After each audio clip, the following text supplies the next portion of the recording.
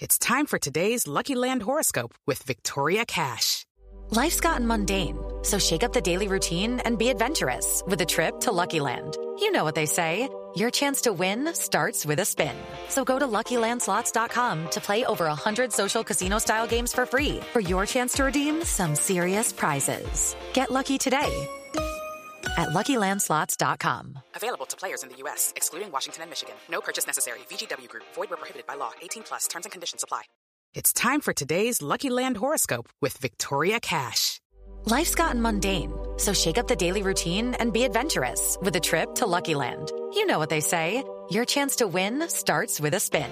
So go to LuckyLandSlots.com to play over 100 social casino-style games for free for your chance to redeem some serious prizes. Get lucky today at LuckyLandSlots.com. Available to players in the U.S., excluding Washington and Michigan. No purchase necessary. VGW Group. Void where prohibited by law. 18+. Terms and conditions apply.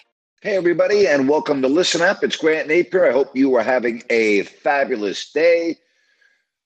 Boy, last night, the NFL is so absolutely freaking crazy. I mean, how do you figure out this year? How do you figure out the National Football League this year from week to week? I mean, you look at the Packers, you look at the Buccaneers, you look at the Jets, you look at the Giants, you look at the Seattle Seahawks. I mean, there's no rhyme or reason. And last night, the Bears absolutely destroy the New England Patriots.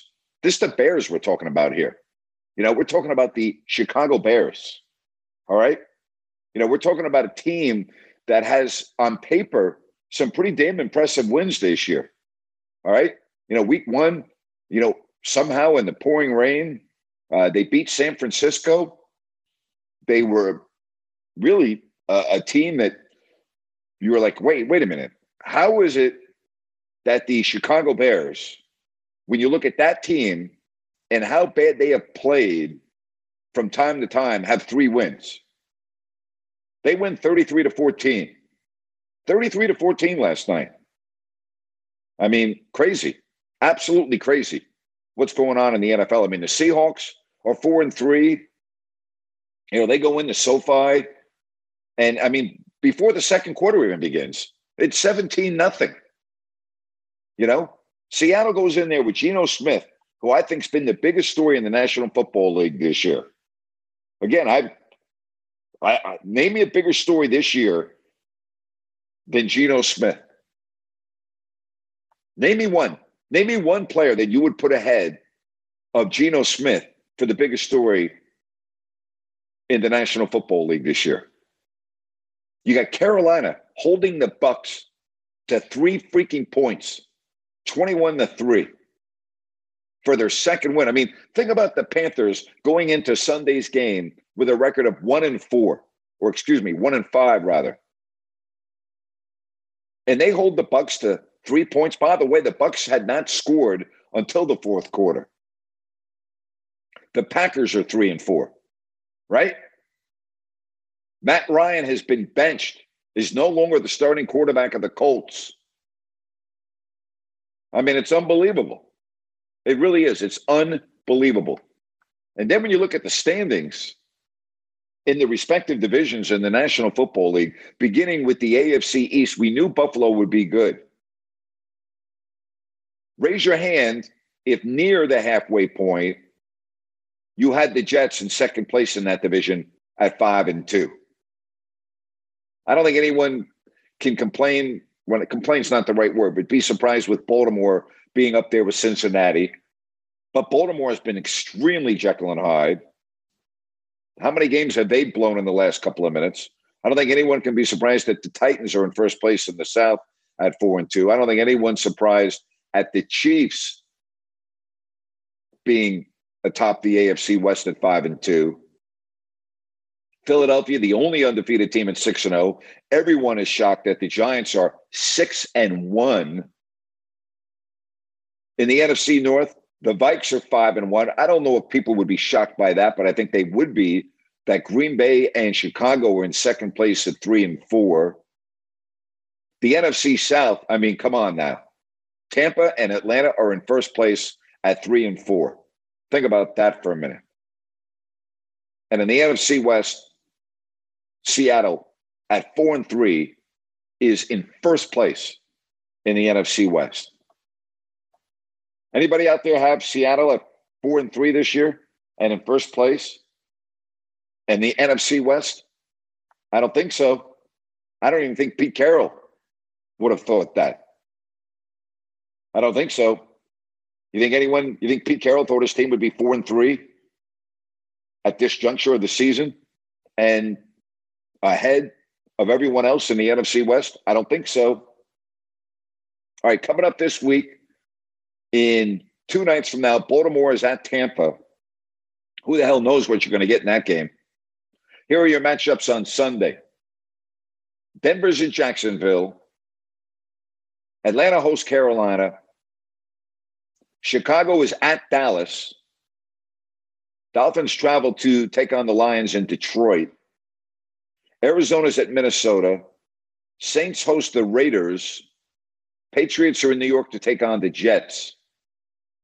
Pittsburgh's at Philly. Tennessee's at Houston. Washington travels to Indy. Niners and Rams from SoFi in LA. Giants, Seahawks in Seattle. Green Bay is at Buffalo. And Cincinnati is at Cleveland on Monday night. There's your matchup right there. All right, let's talk about the Kings for a minute. It will only take a minute. I mean, words are words. Talk is cheap. Tired of hearing about the defense. Really am. Tired of it. The bottom line is that the Kings are 0-3. That's it. Nothing else matters. I don't really care how the team looks in practice. I did a whole podcast on this today. If you want to check it out, you can go to ifyoudon'tlikethat.com or your favorite podcast platform. Here's what I know. The Kings have played 3 games, and they're one of 4 teams without a win in the NBA. All right?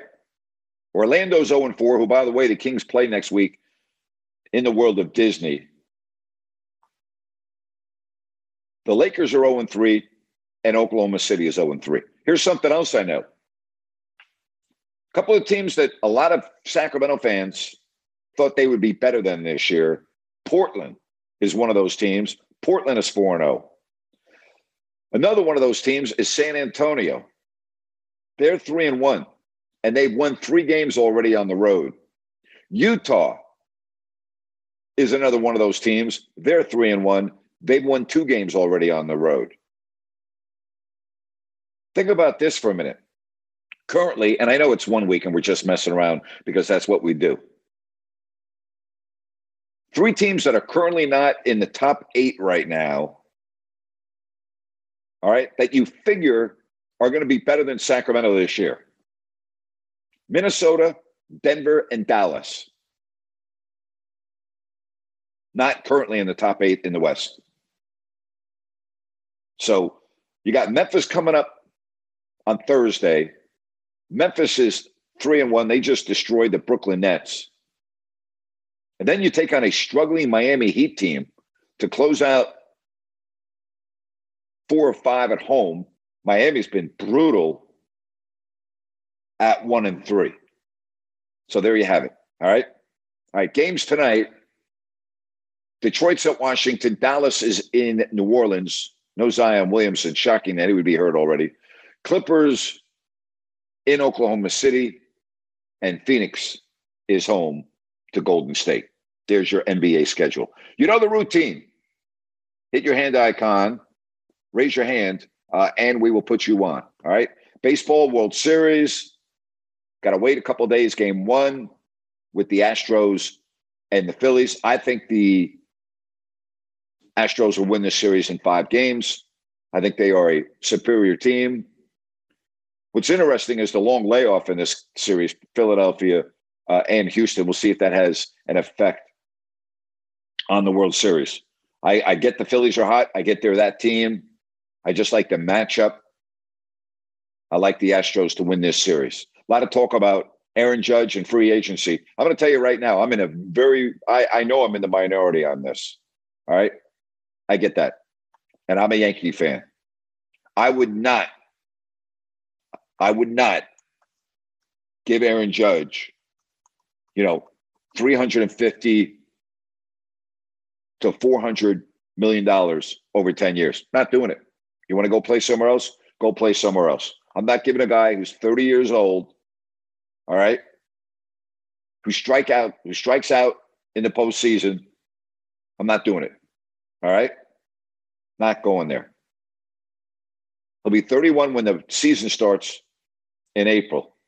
Right? He turns 31 once the season begins. And I'm a huge Aaron Judge fan. I love the guy. He's a consummate Yankee. He should be the next captain of the Yankees if he signs. But if I'm the Yankees, all right, I can lose with Aaron Judge just as easily as I can win with Aaron Judge. I'm sorry. I love what he did this year, but I don't like what he does in October. And I'm not giving a guy who in the first month of next year is going to be 31 a 10-year deal. Not doing it. Not doing it. Plain and simple. Not going there. We'll see what the Yankees do. All right, let's get to some phone calls, and we start with Eli. Eli, welcome to the show. You're our leadoff man on this Tuesday. What's up, Eli? Hey, Grant. How you doing, man? I'm good, man. What's happening? Hey, so I haven't listened to your podcast yet, so maybe you already covered this, but I had a question for you about the Kings. So I think you've mentioned before you think their talent level is a little bit better this year, but it looks like their defense is still obviously not good. So do you think there's anything that can even be done really from a coaching standpoint on that, or do you think their players are just not good defensive players? I don't think coaching can fix bad defensive players. I'll put it to you that way, because I hear the same thing every single October from the Kings coaching staff. Oh, we're working on defense. Oh, we're going to be better on defense. The Kings a couple of years ago brought in this quote unquote defensive guru coach from Oklahoma City. And in watching him coach, I could tell he was a significantly different teacher of defense. And I thought that would resonate and improve the team's defense. It did not. And it told me that if you don't have good defensive players, you're really not going to be a good defensive team. I keep on hearing about team defense, but not in this day and age in the NBA. You need to have good defensive players, and the Kings don't have enough of them. That's the bottom line. Okay, so they really haven't been able to recruit good defensive players for a long time. That's really what it comes. They have a couple of them. I mean, but let's use Davion Mitchell as an example. All right, he's a guy that gets on the ball and is a good defensive player. But the problem is, early in this season when he's on the floor, offensively, it's like playing 4 against 5 because that's how bad he's been offensively. So there's give and take, right? I mean, if you're a really good defensive player, you got to be able to play at least some offense. And if you're a really, really good offensive player, you got to be able to play some defense. So the Kings don't have enough of those quote unquote two-way players. Okay, understood. So I'd like to go down memory lane for a little bit, if you don't mind. I have a couple things for you today. The first thing is I saw in the SACB that I guess today is the 20-year anniversary of when Doug Christie and Rick Fox got into that fight in the preseason game. So I don't know if you obviously remember that pretty well, I'm sure, but can you take me back to like what the reaction was like at the time and how that was perceived by you and others? Well, you just knew that the rivalry was the best in the NBA. And the two teams flat out didn't like each other. And that's what I remember. I just remember the distaste, the disdain for the respective teams. And you knew that happening in October would fuel the season series and the season ahead between those two teams. And it did. That's what I remember about it. Understood. Okay. Yeah. Too bad there wasn't a rematch that year. So one last thing for you. I'm going to pull a Ryan here and ask you a trivia question. See if you know this, because I think most people wouldn't. Do you know who played the most games for the Sacramento Kings in the Sacramento era? Off the top of my head, I don't. No, I do not. I'd have to think about that. I don't. Apparently, it's Jason Thompson. Okay. Which really surprised me. How the hell did that guy last that long here? Yeah, I don't know. Love Jason. Great guy. then went on and played with the Warriors after the Kings. That does surprise me a little bit. Yeah, it really does. He barely lasted in the NBA after he left Sacramento, so it was a little That's surprising correct to me. So yeah. Interesting Anyway. one, Eli. Yeah, that's all I had for you today, Grant. All right, bud. Have a good one. Take care now. All right. You too. All right. Bye-bye. Bye. All right, let's get to some others right here. And we are going to get to Preston. We'll see if Preston did his homework. Preston, good to have you on. How are you, buddy? Grant, they are 8 miles apart from each other. Yep. What did I tell you, buddy? So you think they're still gonna fly when they play one another? No. Okay. But I was gonna say something else. I forgot what it was. Maybe put me back in the audience and I'll think about it. Okay, bud. Thanks very much. I appreciate it. All right. Yep. Preston, by the way, yesterday when he called the show, was asking me if the Kings flew when they played the Warriors or bust. And I said on this past weekend, they took a bus, which I think is better because it's faster than flying. And the Kings for years and years used to fly when they used to play the Warriors. And I didn't understand that. I think it was the biggest waste of money I've ever seen. And Preston called up and asked me when the Nets and Knicks played each other, did they bus or did they fly? And I'm saying, I thought it was a joke at first. Preston obviously not aware of the proximity between the Barclays Center and Madison Square Garden, which is a subway ride. All right. Not an airplane ride. So I said, you got a homework assignment. Go out and Google how far the Barclays Center is from MSG. And he came back and has done his homework and has let us know that 8 miles is exactly what it is. Good job right there. Love that. All right. Let's get to Jeff. Jeff, welcome to the show. Thank you, Grant. How are you today? I'm good, buddy. What's up? Hey, just a couple things. So last night I watched the game, and I have no right questioning Bill Belichick. I mean, 9 Super Bowls, but in your opinion, do you think he should have started Zappe instead of Jones? I mean, Zappe's been playing his tail off he had the team, on his side, and it just looked like the momentum. They got themselves kind of in a hole momentum-wise. Yeah, I really have a difficult time second-guessing Bill Belichick. I guess that's the way I'll answer that question. Should have, could have. He is arguably the greatest coach in the history of the National Football League. I'm not going to second-guess him. He knows his team a lot better than I do. Right. And secondly, this looks like Portland. I mean, geez, are they the surprise? I mean, they're winning when Lillard goes off. They're winning when he doesn't go off. I mean, would they hold Denver last night to under 100? Very impressive. 15 points or so. Yep. And Jokic, I don't think Jokic got over 12 points. No, they pretty much held him in check. I'm not ready to yet anoint surprise teams in the NBA, considering the season started 1 week ago tonight. But I will say nobody expected the Blazers to be 4-0. They won last night 135 to 110. Okay. And Portland is off to another slow start. They got off to a slow start, the last year and the last 2 years, actually. And Nikola Jokic was held, if you can believe this, to 9 points and 9 rebounds. All right. He had 9, 9, and 9. All right. Think about that. He could not even score 10 points. And Portland scores 135 to go to 4-0. And Nurkic, what's his name? Nurkic. He outplayed Joe, and he usually's not. He's on or off. I mean, he's not consistent. I mean, and that's correct. He played his tail off, and he outplayed him. So hey, he had the biggest plus. He had the biggest plus minus of anyone on the floor last night. Yeah. He had a plus 26, which is unbelievable. It is. I couldn't believe it myself. So last couple of days, the NFL and all kinds of people have been making a big deal out of these referees. They said they tried to get an autograph from Evans, but then it was his phone number for a golf date or something. Right. What was your take on all that shebang? Well, first of all, it's another example of the media jumping to conclusions without knowing the facts. Even Mike Evans came out and said he didn't ask me for my autograph. Said that sure as hell did not happen. Refs can't ask players for the autograph. So, again, it's a mountain out of a molehill. It's nothing at all that should have been made public without knowing the damn facts. Okay? It's ridiculous.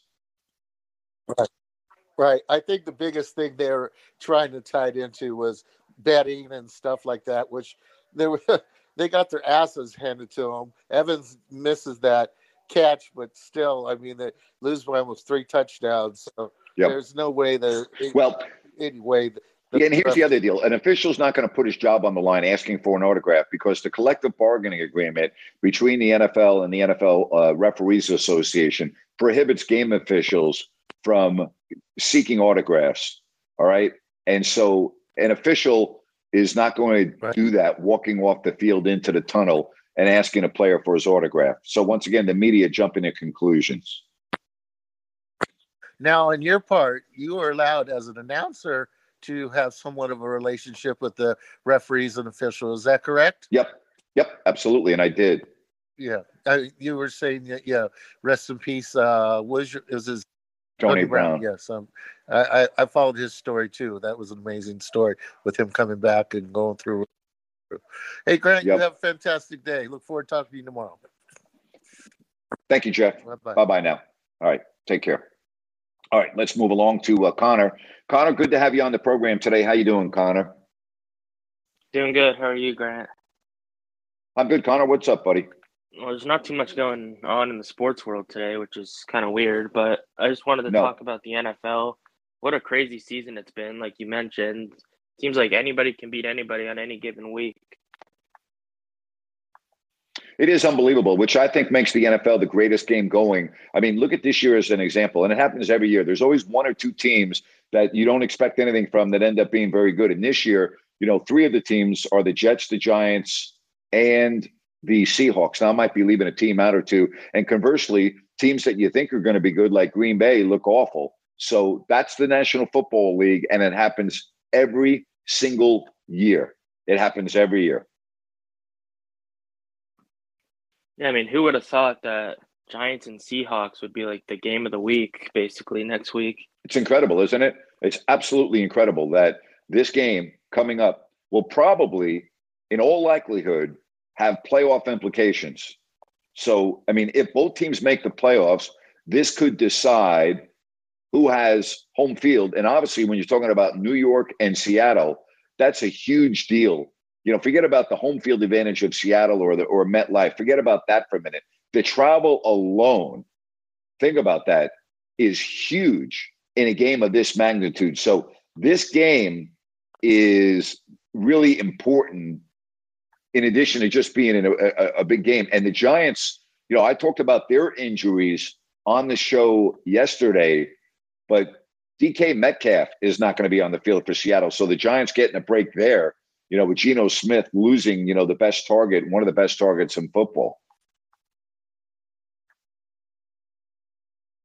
Yeah, that's a big help for the Giants. Yep. The big concern is going to be their rookie running back, Kenneth Walker Jr. But, I mean, we've held a lot of running backs in check, so it should be a great match. Absolutely. And then conversely, the Giants game plan with that noise with 2 offensive linemen that started, this year not being on the field, left guard and right tackle, that's going to be an issue for the Giants too. Are they going to be able to run their offense without false starts? Are they going to be able to be, as productive? The one thing the Giants have done a nice job of not killing themselves with penalties this year.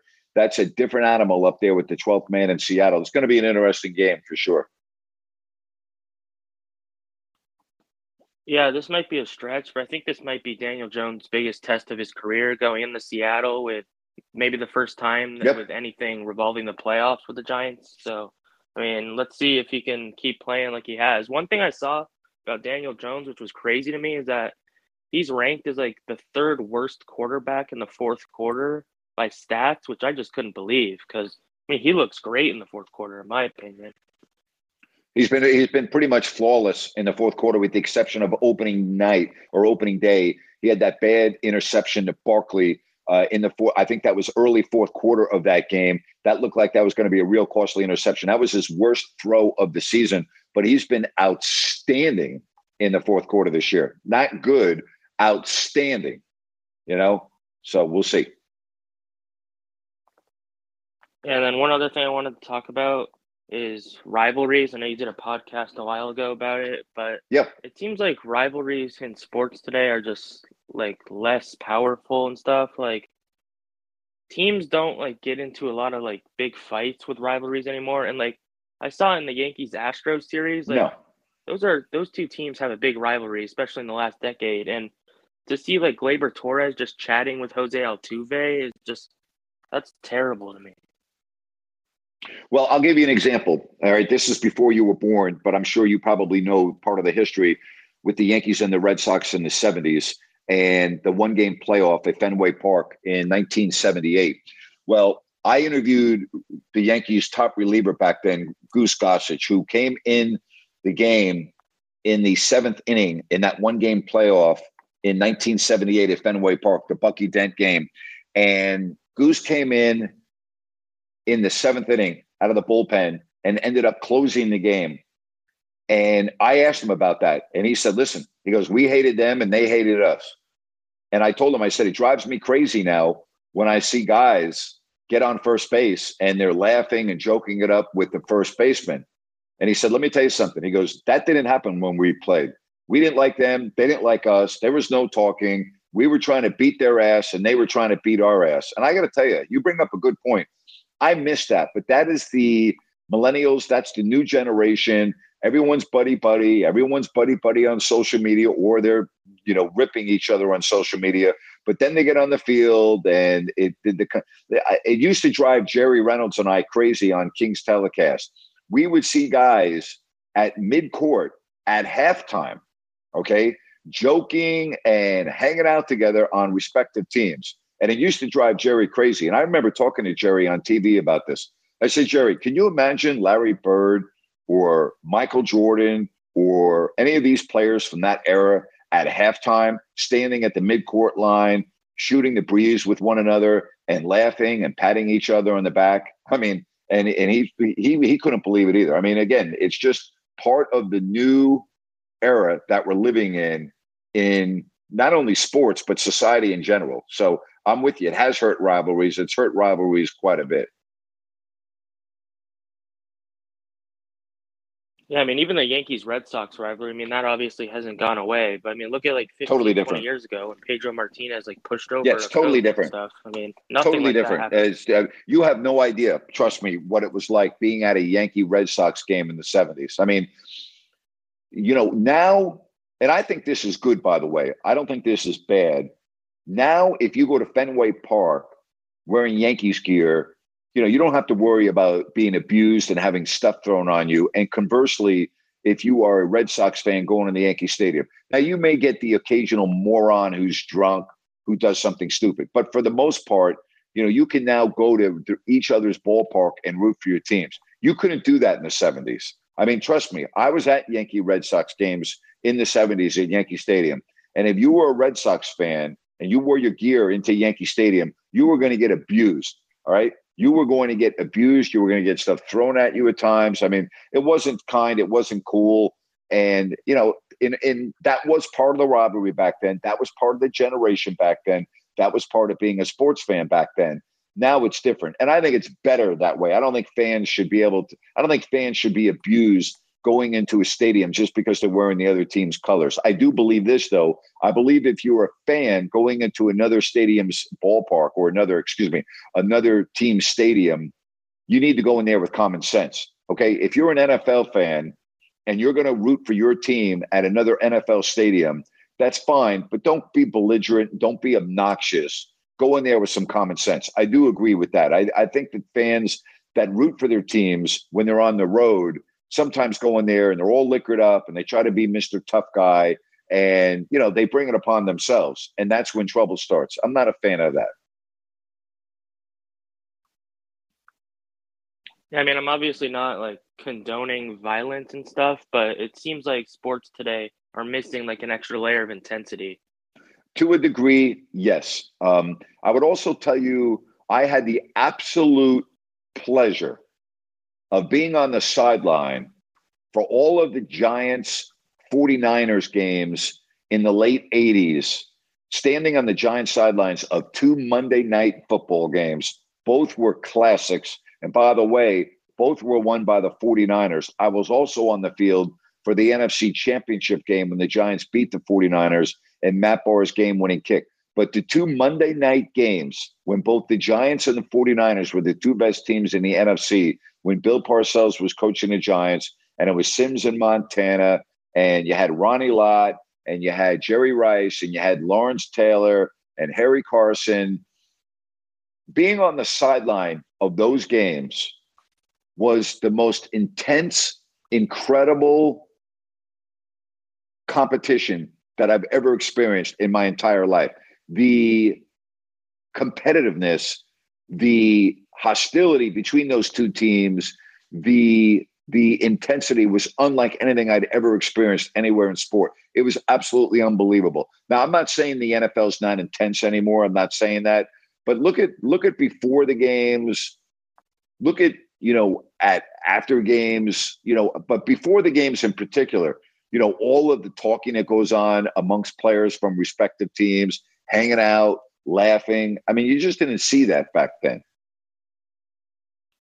This show is sponsored by BetterHelp. Stress. We all have it to a degree, big, small, but I think you can agree we all carry around different stressors. Most of you know what I've gone through the last 4 years.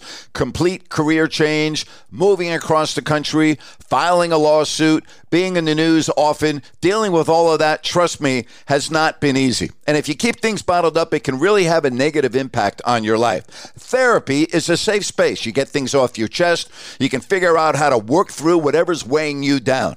It's helpful for learning positive coping skills. You can set boundaries. It empowers you to be the best version of yourself. And you know what, folks? It's not just for those who have experienced major trauma. Hey, if you're thinking of starting therapy, give BetterHelp a try. It's online. It's easy, convenient, flexible, and it's suited to your schedule. All you have to do is fill out a brief questionnaire to get matched with a licensed therapist. Switch therapists anytime for no additional charge. Get it off your chest with BetterHelp. Visit BetterHelp.com/Grant today to get 10% off your first month. That's BetterHelp, HELP.com/Grant. With the Lucky Land Slots, you can get lucky just about anywhere.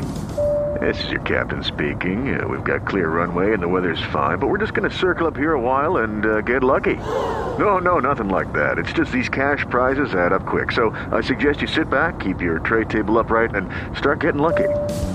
Play for free at LuckyLandSlots.com. Are you feeling lucky? No purchase necessary. Void where prohibited by law. 18+ terms and conditions apply. See website for details.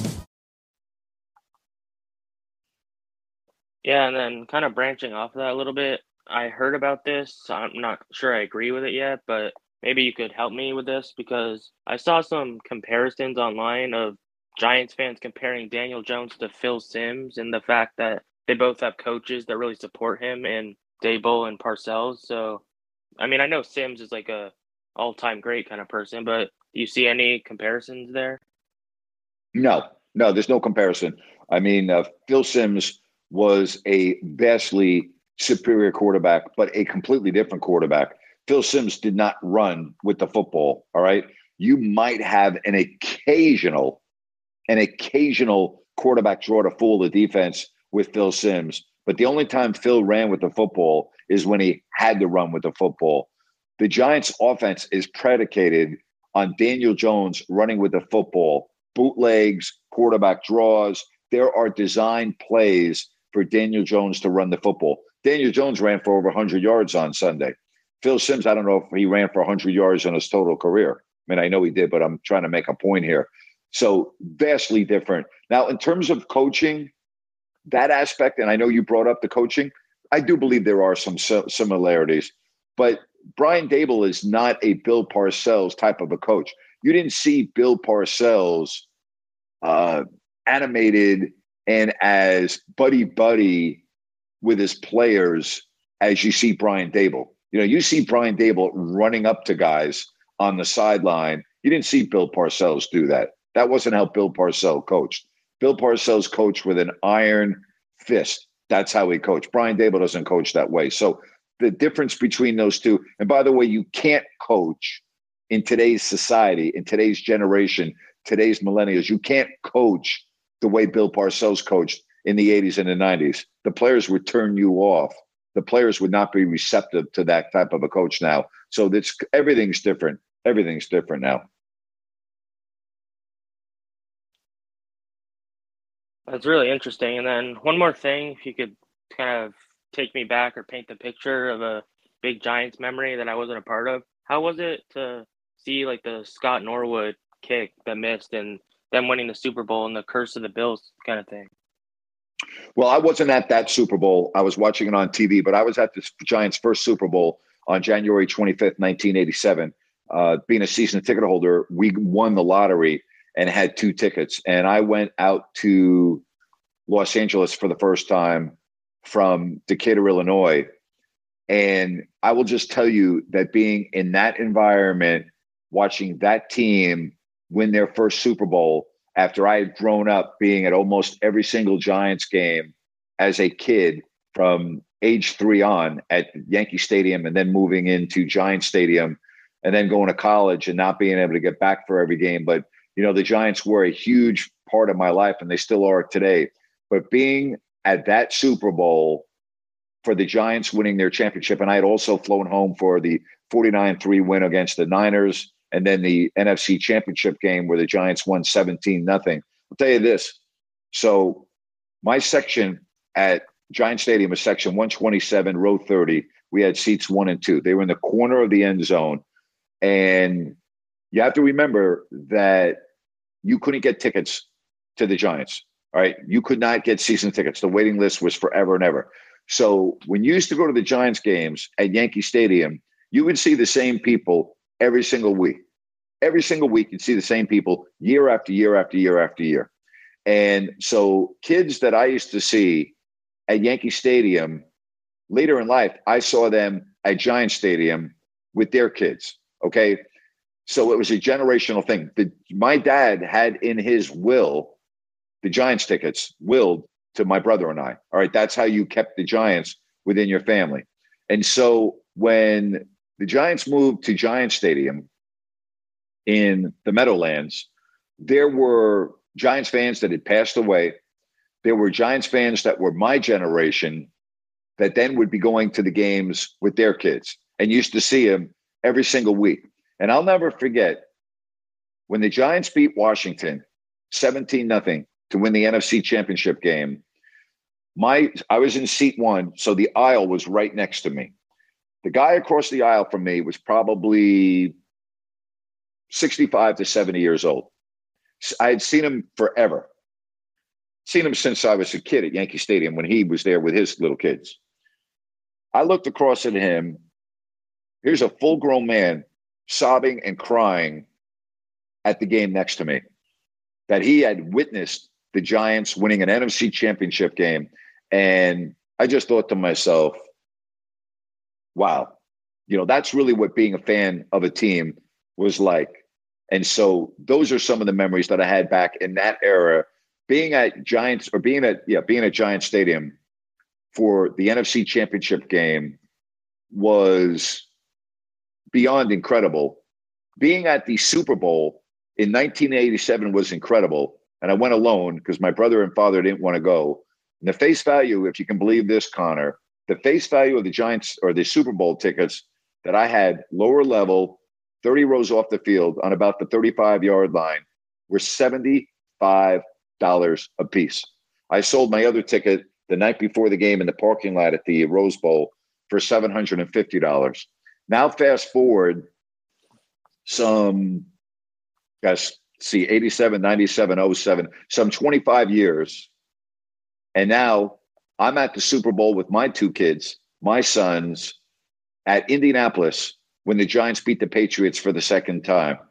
So to be a young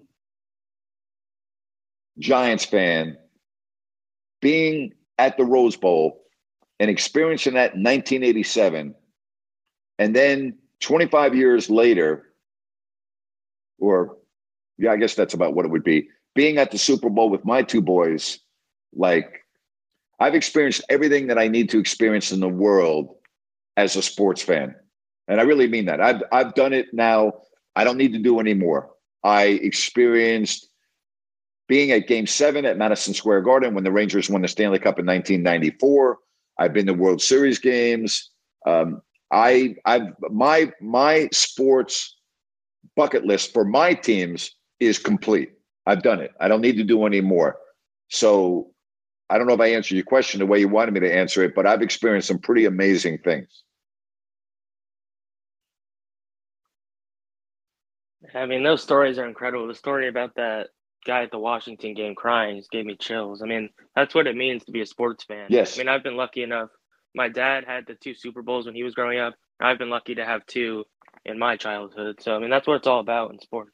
Yep. That is what it's all about. And I got to tell you that as a young boy being at Yankee Stadium, and we had tickets in the bleachers at Yankee Stadium, and I got a chance to see all the great players. And we had season tickets for the Jets too, and I hated the Jets. But I got to see Johnny Unitas play. I got to see Jim Brown play. I got to see Roger Staubach play. I got to see Bob Hayes play. You know, I got a chance to see Bubba Paris play. I got a chance to see Joe Namath play. You know, I got a chance to see some of the greatest players in the history of the National Football League in the golden era of the NFL play. And I was blessed to be able to do that. But to see the same fans as a little boy throughout my childhood and then into my adulthood and as a father, and seeing the young kids with their fathers at the games. And I'm not being sexist here. There weren't a lot of women at the games in the 60s. All right. It was a predominantly male crowd. It's different now. You see a lot of women at the games. I'm just painting the picture for you. In the 60s, the dads were at the games with their sons. You very rarely would see a little girl at the game at Yankee Stadium. There were some, but I mean, I'm trying to paint the picture for you. It was a predominantly male crowd. Okay.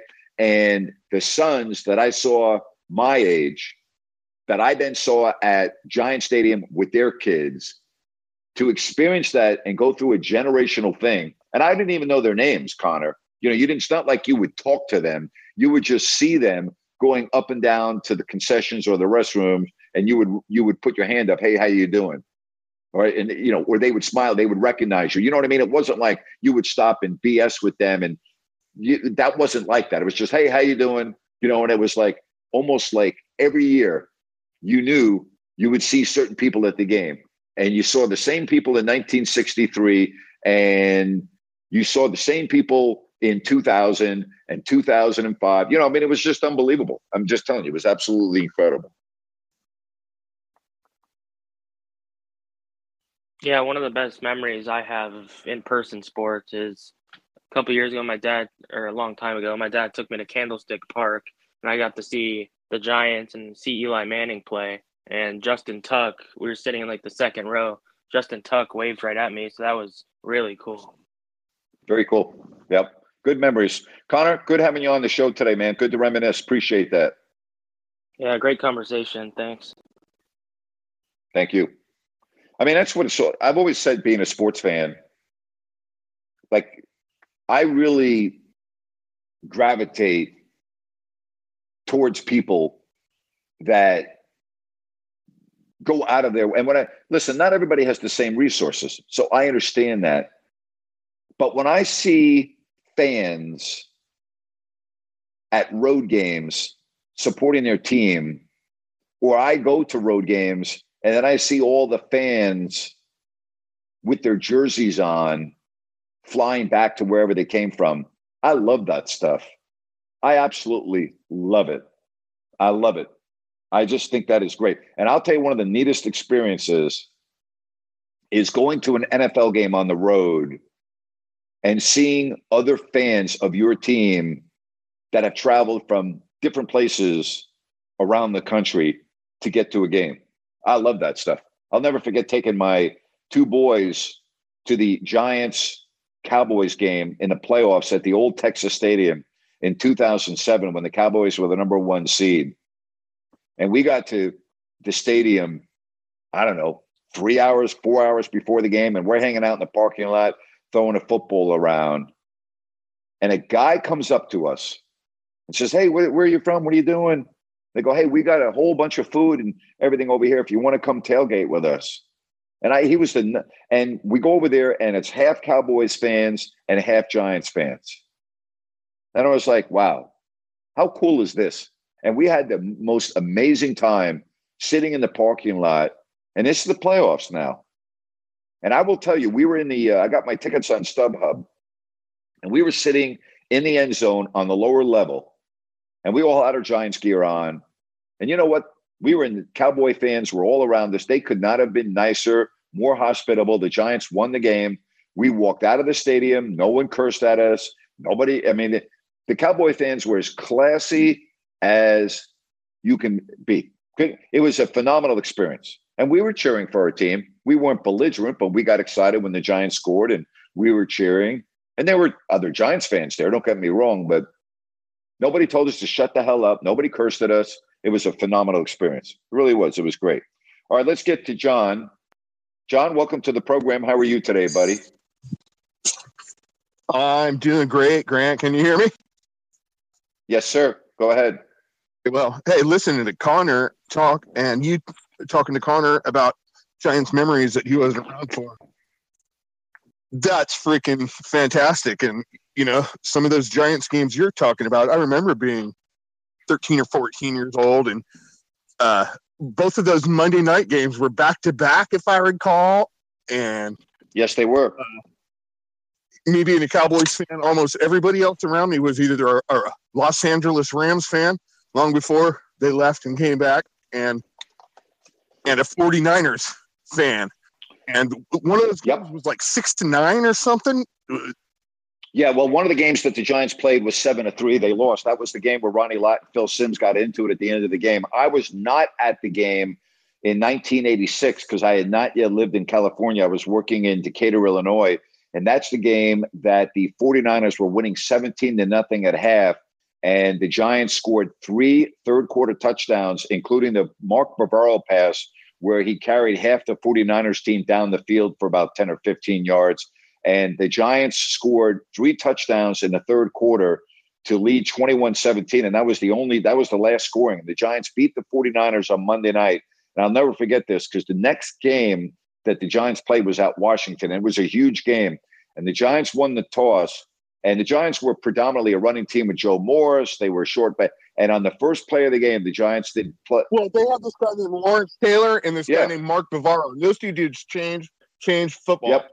But, on the first play of the first play of the following weekend, when the Giants went play action and had a big gain over the middle, I said the Giants are going to win the Super Bowl this year. I knew it right then and there, and they did. But those 3 49er games on Monday night, all in San Francisco, 1986, Joe Montana, Phil Simms, you had Jerry Rice, you had Roger Craig, Lawrence Taylor. Giants win that game 21-17. The next 2 Monday night games, and I'll never forget this, the last Monday night game, the Giants lose, and I'll never forget, I'm in the media press conference with Bill Parcells standing outside the Giants locker room. And I remember Bill answering a question this way: I have a feeling we'll be seeing these guys again. And they did. And it was the NFC Championship game, the Roger Craig fumble, the Matt Barr kick, and I was standing under the end zone when Matt Barr made the kick. I was on the field, and I was standing just to the left of the upright on the end line when Matt Barr made that kick. Those games in San Francisco between the Giants and the 49ers were epic battles. That was when those two teams were the best teams in football, and they were epic matches. Think about how many players were on the field for those games that are now in the Hall of Fame. It is Ryan here, and I have a question for you. What do you do when you win? Like, are you a fist pumper, a woo-hooer, a hand clapper, a high-fiver? I kind of like the high-five, but if you want to hone in on those winning moves, check out Chumba Casino. At ChumbaCasino.com, choose from hundreds of social casino-style games for your chance to redeem serious cash prizes. There are new game releases weekly, plus free daily bonuses, so don't wait. Start having the most fun ever at ChumbaCasino.com. No purchase necessary. VGW Group. Void where prohibited by law. See terms and conditions. 18+. It's time for today's Lucky Land horoscope with Victoria Cash. Life's gotten mundane, So shake up the daily routine and be adventurous with a trip to Lucky Land. You know what they say. Your chance to win starts with a spin. So go to LuckyLandSlots.com to play over 100 social casino-style games for free for your chance to redeem some serious prizes. Get lucky today at LuckyLandSlots.com. Available to players in the U.S., excluding Washington and Michigan. No purchase necessary. VGW Group. Void where prohibited by law. 18+. Terms and conditions apply. Man, it is fantastic. It was the clash that everybody knew that it was going to come to that. And it was if the Giants won the first game, they're going to win the next. And it happened like that. It was amazing. Everything was so amazing back then. And hey, those guys, when they got hurt, there was a thing called a quarterback sneak, and that was the run. There was no designed quarterback runs back then. It was if you're in big trouble, you take, put your big boy pants on and you get out of trouble. Other than that, there was a quarterback sneak. And there's only a handful of teams really that even do a quarterback sneak. Obviously, Josh Allen does it now. But even when he does it, it's a designed run. So, I know back then, too, you had Bill Walsh and Bill Parcells, two masterminds. So everything about that rivalry in the 80s was great, from the head coach down to Joe Montana and going against Lawrence Taylor. And, you can go on and on. But those were great, great years of football. Hey, it was Connor who asked that question, and you gave him such a detailed answer. It brings back all the memories for me, for every single person listening here too, Grant. You know what I mean? Thanks, John. I appreciate it, buddy. Passionate like that, and you're a great storyteller. Can't wait till you move back to SAC, and you know what I mean. 3 to 7 every day, buddy. See you, John. Be good, buddy. Appreciate you. All right, good stuff right there. You too, buddy. But that era of football, maybe my favorite. You had the Bears 85 defense, which was unbelievable, and I covered that team when I was in Illinois. And going to Soldier Field was amazing, and being around those characters was amazing. You think about that team: Walter Payton, Mike Singletary, Jim McMahon. That was incredible. And I'll never forget interviewing Mike Singletary and Walter Payton. They were the most polite, humble, incredible athletes to interview. The late Walter Payton, the great Mike Singletary, and just incredible. I'll never forget interviewing Mike Ditka in training camp the year after they won the Super Bowl. And I'm up there in Platteville, Wisconsin at the Bears training camp. Now, you got to remember, the Bears had just had the Super Bowl shuffle. They got the fridge. They got the Bears 85 defense with Buddy Ryan. I was thinking of the year 85. They won the Super Bowl actually in 86, but the season was 85. And you had Buddy Ryan's defense. These were like rock stars, all right? And I'll never forget going up to Mike Ditka on the practice field after practice, after he had done his media scrum, and said, "Hey, Mike, can I get a quick word with you?" And he looked at me like, "Who the hell are you?" And he goes, "Well, it's got to be quick, and I got to get off the field." So Mike Ditka walks off the field with me, and my cameraman is walking backwards, shooting the interview with me and Mike. And I asked him 3 questions, and he was good, but it was an interview as we were walking off the practice field, and I was also looking at my cameraman to make sure that there was nobody behind him so he wouldn't go spiraling backwards. Mike Larry, I remember the guy's name. Mike Larry was my cameraman. He was the best. Mike's still in Sacramento. Love Mike. Great guy. And Mike was, when Mike was on the camera, you never had to worry about a thing. And I didn't worry about anything with Mike. Mike was great. But I'll never forget that interview that I had with Mike Ditka in 1986. Never forget that. And then I remember going into the Bears locker room after practice that day and getting an interview with Walter Payton and Mike Singletary. They were great. Could not have been nicer. But that was that interview was one that will always stick out with me, walking off the field, interviewing Mike Ditka, with his gruff, and he didn't want to do it, but he did it anyway. And it's like, you got to go. We got to do it. I got to go. We got to walk off the field. We got to do it coming off the field. I'm like, okay, coach, we can do it walking off the field.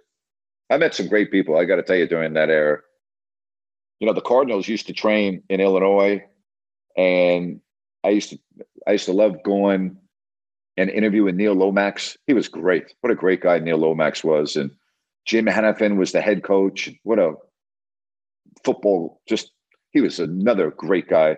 Larry Wilson, who I, as a kid, watched kill people on the field at Yankee Stadium when he was a defensive back for the Cardinals. Nobody hit harder than Larry Wilson. And I'll never forget when I walked into Mattoon, Illinois to cover the Cardinals one day, and I had to go get our press credentials first to get onto the field. And I remember walking up into the Cardinals PR office, and Larry Wilson, the Cardinals general manager, is there. And Larry could not have been more gracious, more hospitable. And he comes up to me and introduces himself to me. And he says, "Hey, it's great to have you here. Thank you so much for covering our team." And I said, "Sir, I just have to tell you," I said, "I was a kid growing up, had season tickets to the Giants, and you were truly one of my favorite players to ever watch." And we sat there for probably 20 minutes talking about that era of football and playing against the Giants at Yankee Stadium and being part of the NFL back then. And he could not have been nicer. If you don't know who he is, just Google him and look at how he played in football. That guy was a freaking warrior. So I've had some pretty neat experiences. I really have. And I've met some people that I used to I shouldn't say idolize. I didn't idolize Larry Wilson, but I was like, as a young kid, like literally as a young boy, I was just like, oh my God, wow, this guy's just amazing. That's how good he was. He made an impact on me as a young boy of how to play football. Man, oh man, he was something else. He really was. He was something else. All right, let's get to some more phone calls, and we're going to say hello to Jerry. Hey, Jerry, how are you? I'm fine, Grant. How are you, sir? I'm good, bud. What's happening? Grant, those stories, man, I mean, I can listen to those for hours and hours and hours, and I just want to say that you, my friend, have had a very blessed life. Wow. Yes, I have. Just hearing story after story after story. Man, Connor, it's like, dude, that guy knows how to ask some questions. He's very, very, very good. Yep. He is very good. He's extremely knowledgeable, and I've always appreciated that about him. But I love reminisce, Jerry. I've had some great memories. I've been very blessed. I mean, in all sports, to be in some incredible situations. So I look back at my career and I'm like, wow, I can't believe some of the things I had a chance to experience. Grant, people would kill just to get a quarter of what you've been through in your life. Wow. Grant, I have a couple things for you, Grant. If the Packers keep on struggling like this, and if they don't make the postseason, you think Aaron Rodgers, this will be his final year? Could very well be. But it would not surprise me. If Aaron doesn't see light at the end of the tunnel in Green Bay, I would think he probably would not come back. I could see him. Yes, I could see him saying that's it. If he thinks that the Packers, their run is over and their door is closed, I could see that happening. Yes. And Grant, one more thing about the great teams that the Spurs had with Bruce Bowen and all that great defensive players. Were they good defensive players coming out of college, or did Popovich and his team teach the guys how to play defense? That's a great question. I don't know the answer to that question because I can't remember the players individually in college. I know David Robinson was a good defensive player. I know that he was a shot blocker, obviously, with the size. And I know he had defensive prowess. I don't know what Tim Duncan was like at Wake Forest, and I don't know what Bruce Bowen was like at college. So I can't answer that question. I don't know. But we do know one thing. They defended the hell out of you. That's what we do know. Yes. Yes, they did. Grant, because I was just saying that because, if defense can be taught, then what's going on in Sacramento, man? I mean, it's, 115, yeah, I know. 111, 130. I mean, it's, just like you said earlier, enough with the words, go out there and show me how to do it. Yep. Amen, Jerry. Grant, thanks for the call, Grant. Appreciate it. My pleasure, Jerry. Thank you very much. Hey, don't forget tomorrow at 3:00 Pacific, YouTube Live, Jerry Reynolds will be with me. You think we're going to have a lot to talk about tomorrow? 3 o'clock Pacific. Make sure you join me on my YouTube live channel if you don't like that with Grant Napier. It is going to be a lot of fun. And then right back here, our open forum Wednesday on Listen App at 4 o'clock. All right.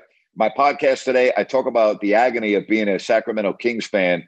If you did not get a chance to check it out, do so on your favorite podcast platform, or just go to my website, ifyoudontlikethat.com. Good show today. I love storytelling. I really do. I've got so many experiences over my career that I love talking about. But Connor, good questions. And there was nothing quite like that era of football to me back then, when football was really football. All right. I mean, there were violent collisions on the field back then. That was truly a man's game. I'm not saying it's not now, but the rules were a little bit different back in that era of football. And, you think about the coach of the Niners, Bill Walsh, and Bill Parcells. And, to me, still Joe Montana, one of the great of all time, Jerry Rice. I mean, Lawrence Taylor. You think about the greats that played in those games. Those were phenomenal battles back then. A lot of fun talking about it. A lot of fun doing today's show. Have yourself a great rest of the day. Don't forget, tomorrow, 3 o'clock Pacific, my YouTube live channel with Jerry Reynolds. So long, everybody.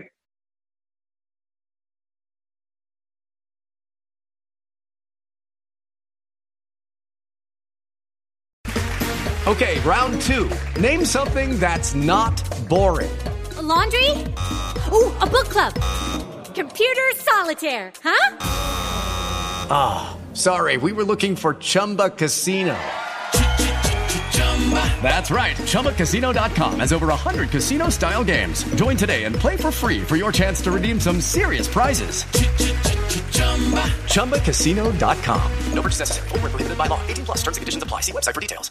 It is Ryan here, and I have a question for you. What do you do when you win? Like, are you a fist pumper, a woohooer, a hand clapper, a high fiver? I kind of like the high five, but if you want to hone in on those winning moves, check out Chumba Casino. At ChumbaCasino.com, choose from hundreds of social casino-style games for your chance to redeem serious cash prizes. There are new game releases weekly, plus free daily bonuses, so don't wait. Start having the most fun ever at ChumbaCasino.com. No purchase necessary. VGW Group. Void where prohibited by law. See terms and conditions. 18+.